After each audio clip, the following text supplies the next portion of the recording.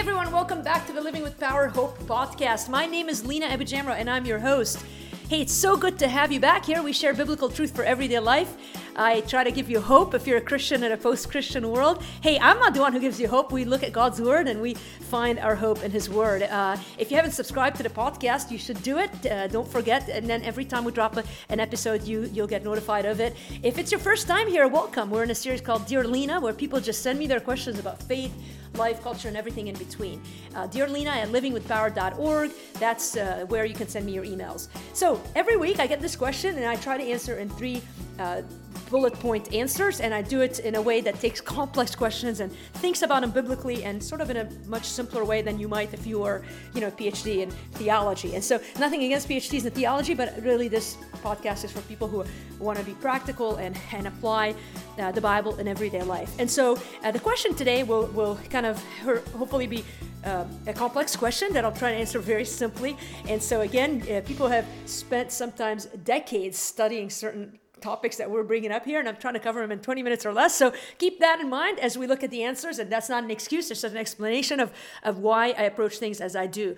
I think at the end of the day, most of us living in post-Christian America are restricted in time, and yet we want to pursue truth. And so really one of the goals of putting together the series is to help you sort of navigate those big questions and think about them in a very straightforward and applicable way in your life. So here's a question without further ado. Dear Lena, is it possible to be pro-woman in a complementarian church structure?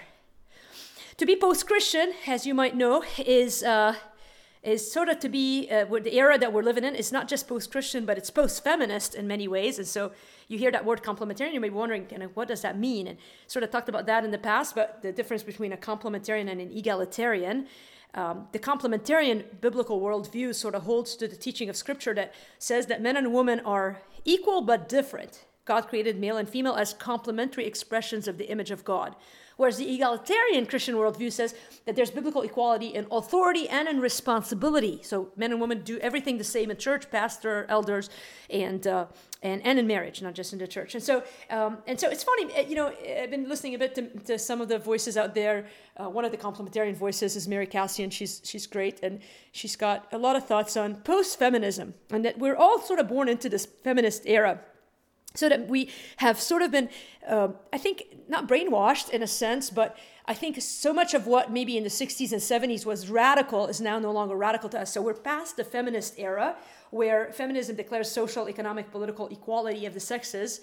Now we're sort of in a post-feminist era. And by the way, just a quick note, feminism's opposite is not misogyny. I think that sometimes we sort of jump to these extreme conclusions with words. But anyway, we're living in this era now with post-feminism where, sort of a lot of us have already, even if you've grown up in a conservative home where you were in churches that sort of taught this rule differentiation between male and female, you have in you, and I think that's what drives a lot of this question about, well, what is the function of men and women in the church, and can women be pastors, and what about women, and, are these conservative churches, are they anti-women? And I think a couple of things I've attributed to those questions. One is that the complementarian, church structures where men have been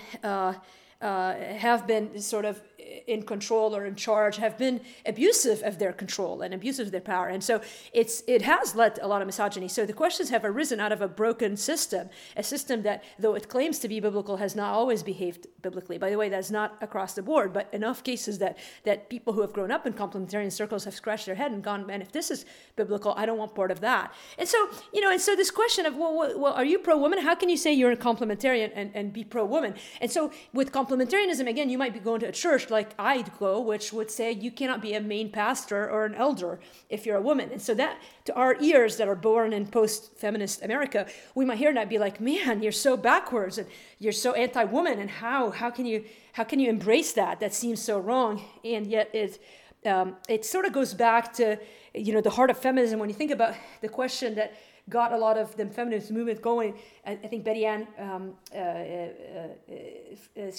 Freeman, I think is her last name, was the founder of feminism. And by the way, I've not studied feminism to the nth degree, though I, in some ways, seem like the ultra-feminist woman. I'm a doctor, I'm single, I'm very vocal and independent, and I can argue with a wall, right? So, I mean, I have the tenets of what a feminist would look like. And so her, as she as she started this quest towards feminism, I think one of the questions that she sought to answer is, what is it that will bring women joy and purpose? And the answer took women away from the biblical truth and towards sort of this conclusion that you will have absolute joy and purpose by deciding, by having the right to name who you are and what you are. And so I think that, of course, does not line itself with what the Bible teaches, which is God has a plan for our life, and we are to submit ourselves to Him for meaning and direction. And so the movement of feminism, and by the way, the feminism has taken on a variety of waves. And again, I don't know a lot about those. I'm not going to even conjecture to answer those. And you might be like, well, then why are you doing a podcast on it? Well, because I'm an average person who is living in a world who has to understand a biblical framework to navigate the question of, can you be pro-woman in a complementarian church structure? And I certainly am pro-woman, and I am in a complementarian church structure. So I think that there is a biblical way to think of it. And here's how I would present the answer to this question. Number one, to assume that complementarians are anti-woman is to deeply misunderstand complementarianism. So again, you go back to, while feminism is opposite is not misogyny, complementarians are not automatically also chauvinistic, bringing down a woman. On the contrary, if you hold a biblical worldview, then you certainly understand Jesus did go appear to the woman first when he rose from the dead. Now that doesn't, again, that a lot of the egalitarians, which are the movement of the church that argues that there's equal authority and responsibility between male and female, they're both made in they have no differences in function or in equality. So that movement to say, well, because Jesus showed up to the woman first, therefore that teaches that women can have value in Scripture. Well, yeah, complementarians ought to believe the same thing. Women have value in Scripture. I mean, it is anybody who looks at the Word of God and submits to its authority, if you don't see that God values women in Scripture, I don't think you're seeing clearly. Because throughout Scripture, you see Jesus meeting with women and freeing women and blessing women and on and on and on. And so, boy, I mean, he chose Mary. I mean, she's, of course, the mother, the Holy Spirit came upon Mary. I mean, she's a woman, and look at, how much God did through her. I mean, there's so many examples of women who, Priscilla in the New Testament, who was a leader in the church, and others. I mean, there's so many. Esther has a book, granted, there aren't a lot of books of the Bible with female names, but Esther's one of them, and she was critical in the salvation of the people and the story of the coming of the Messiah. Because of her, the people of Israel, God used her to protect the people, to save them, so that eventually the Messiah could be born. And so the role of women in Scripture is immensely awesome and highlights a God who values women. But again, you can to assume that complementarians are anti-woman is to deeply misunderstand complementarianism. Male and female are equal but different in complementarianism. God created male and female as complementary, both in the image of God, but both each expression or each expresses the image of God differently. And so there are certain aspects of womanhood that show, highlight a facet of God that only woman can potentially, or mostly women can highlight, whereas men highlight another aspect of God. And so the both sexes bear God's image fully on their own. Each does so in a unique and distinct way. Complementarianism is not hierarchical, with women being subservient to men. I think that's sort of the superficial understanding of it. And by the way, that's what I'm talking about, that I'm saying that has hurt the church. If your conclusion of complementarianism is the men rule the woman, you've missed it.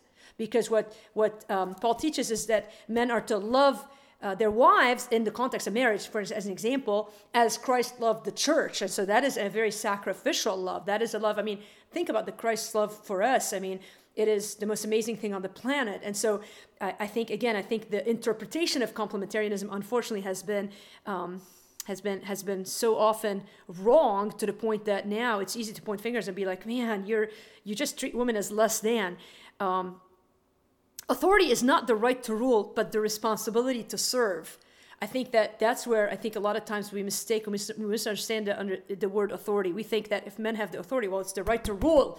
No, it's the responsibility to serve. And I think that is a completely different approach. And by the way, I know many men who have very well highlighted that responsibility to serve, to love in a Christ-like fashion, to lead. My pastor now is one of the most loving pastors, and if anything, has endorsed my gifts and has looked for ways for me to use my gifts. And I've had him on the podcast before, and he would sit here next to me and would easily talk about the value of women in the church. And so there are many good men out there. I think that just because a few, bad strawberries in the bucket of strawberries doesn't mean you throw away all strawberries and never eat them again. You just kind of learn to identify the good ones from the bad ones. And even my 6-year-old nephew can throw away the bad strawberries and keep the good ones. And so to assume that complementarians are anti-women is to misunderstand complementarianism. Here's a second big idea. To assume that women are victims of complementarianism is to vastly underestimate women's ability to think.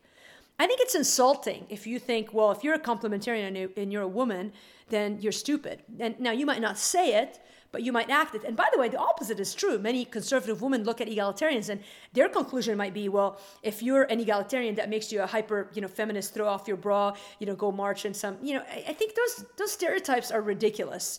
And I think we need to offer each other the benefit of respect and the benefit of thinking, so that if a person has reached, some of my closest friends, in fact, some people I work with are egalitarians, and I utmost respect them and would pick their brains and ask them to pray for me on any number of issues, and seek them for counsel in my life on a regular basis. And so I think to stereotype or caricature some of these rules and be like, oh, if you're this, then you're that, is just a ridiculous underestimation of women's ability to think on either side, by the way. Women have flourished in the complementarian worldview for centuries. And by the way, there are women in the egalitarian system who are being abused right now. And so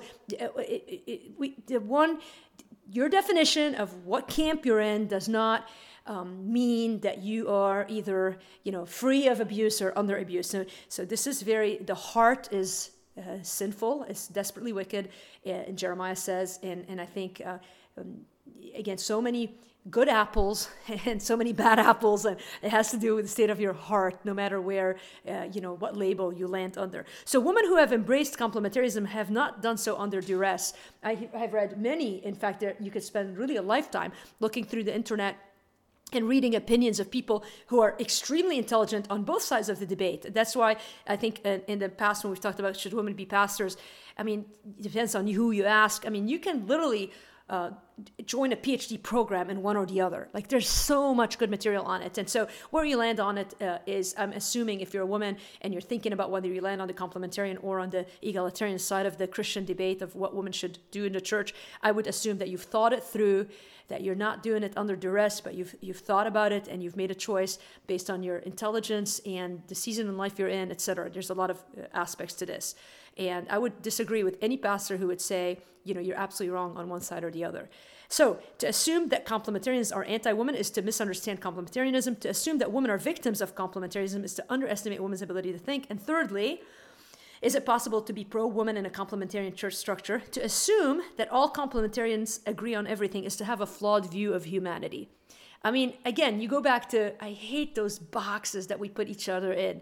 And we do it in politics and we do it in church, issues. And not all complementarians are the same, Not all patriarchs are misogynistic. My dad was a patriarch. He was no question. He led our family. He was an Arab man, who came to Christ in his 50s. It was his way or the highway. And yet, look at me. If you've met my sister, she's twice as bad as me. Maybe not. We're equal. But we're both the most vocal people on the planet. So not all, that's one example. There are many other examples. Not all patriarchs are misogynistic. The Old Testament is plenty full of patriarchs like Abraham, like Moses, like others who were not misogynistic. And, in fact, Abraham sought his wife's opinion, and in fact, he shouldn't have listened to his wife's opinion when they got Hagar into the mix. But nonetheless, he was, I think, to assume that all patriarchs are misogynistic, again, is a caricature of rules. Not all pro-woman supporters are biblical either. And so humanity is that we have opinions, and we might identify with a denomination or a view of life. Even you might even be a feminist. If your definition of feminism is simply everyone who recognizes the equality of male and females, if you leave it at that, then how can you not be a feminist, right? And so, but the definition of feminism, I think, connotes or insinuates a whole lot more than just that. I think right now the modern day feminist and post-feminist movement would expand the definition of feminism to include things like being pro-choice, being owning your own body, making decisions that make you comfortable, things that I'm 100% opposed to, which is why I don't consider myself a feminist. So even though I functionally might look like I have some characteristics of being a feminist in that I talk fast and loudly and I'm intense and passionate, yet I strongly disagree with who has authority over our life. I think the Lord does, and who sets the meaning and the direction of our life. Again, I think God and His Word do. And so, is it possible to be pro-woman in a complementarian church structure? And I would say absolutely, absolutely. I believe that, and I will live for that. I'm not for that, I'm living for the Lord, but I will fight for that. That might be a better way to say it. I will fight for woman and the honor of women and the protection of women, even in a complementarian or especially in a complementarian world structure, church structure. So if you have more questions about this, I'm sure we're going to be hitting more answers and questions about the role of women, gender identity. Some of these questions, I know they're tough. Again, remember, we're trying to think biblically. How do you approach these conversations? How do you think intelligently? Where do you start to read? By the way, a lot of great resources on this. I think we'll put some in the podcast notes. I had a book that I wanted to tell you about, and I can't for the life of me think of it as started here, but it will make it into the... okay, here it is. Amy Bird's Recovering from Biblical Manhood and Womanhood is probably a book that I commend to you, one of many, but one of the books that I commend to you right now that would sort of look at this debate between complementarians and egalitarians and everything in between, and biblical manhood and womanhood and what that means. And she, again, has landed still in the same camp as I have, but is an intelligent, well-read, well-studied woman who I believe does this topic a lot of justice. Julie Royce has a great book on that as well. And, why don't we give away one of each for those of you who might be struggling with these questions. Julie Royce's book, Redeeming the Feminine Soul, God's Surprising Vision for Womanhood. Hey, I would love to give one of Julie's books and one of Amy's books. Send me an email at dearlena@livingwithpower.org. By the way, if you have a question for the future, send it to me at dearlena@livingwithpower.org. And if you like this podcast, you find it challenging, share it with your friends. Let them open up some conversations that are hard with you, and now you have answers for them, I hope. And so stay strong in the Lord, stay connected to His Word. That's the only way we're going to grow in these topics and these conversations. And come back next week. Hey, in the meantime, if you want to join me live Thursday nights on our Facebook community page, go to livingpower.org and click on Join Our Community at the top of the page. By the way, when you subscribe to my podcast, you get a daily devotional called Power Minute into your inbox. It is great. It's just a thought about a verse and an application question. If you're looking for a good devotional, you need to do that. Hey, have a great day. Love you guys, and I'll see you again next week.